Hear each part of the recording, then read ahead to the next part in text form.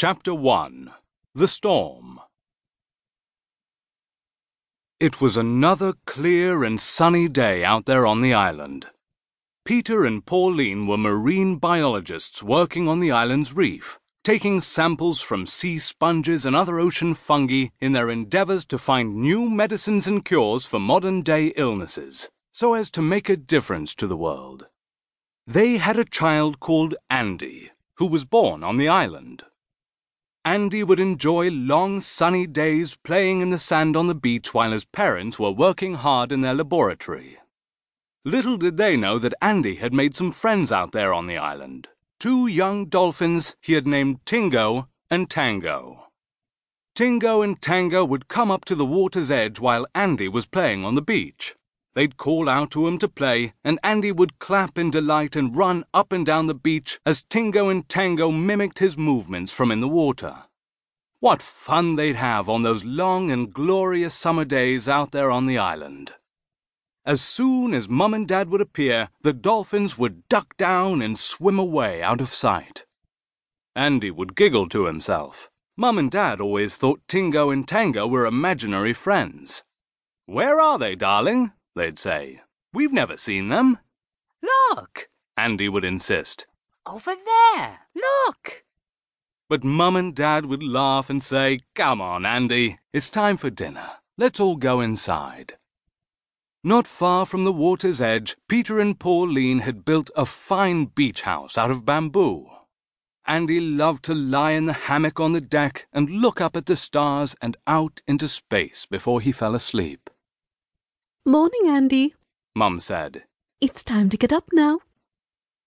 It was another beautiful day with a light easterly breeze blowing in.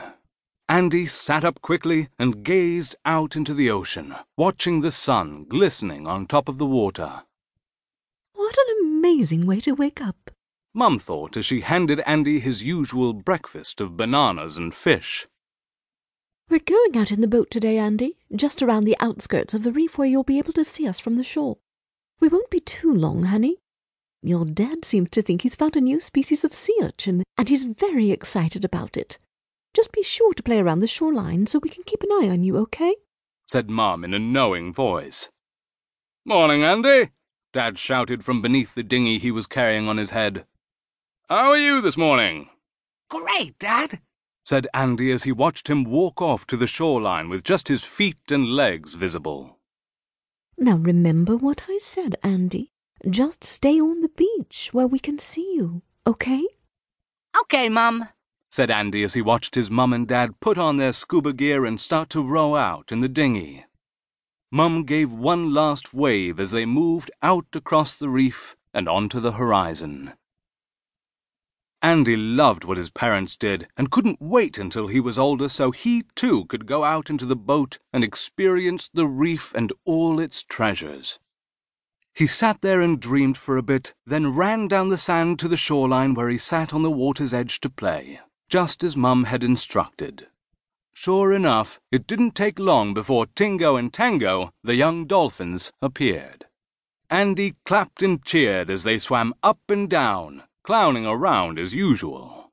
How they made him laugh, jumping out of the water, clapping their fins and smiling with their mouths wide open. Andee paddled in just a little way so he could pat and stroke them on their heads. Tango sprayed Andee with his breather hole, which made him laugh and run back to the shoreline. However, while all this was happening, no one had noticed that the sky was changing and dark clouds were rolling in.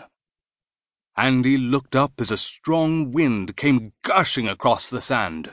He then looked out to sea and noticed that the waves were rising, higher and higher.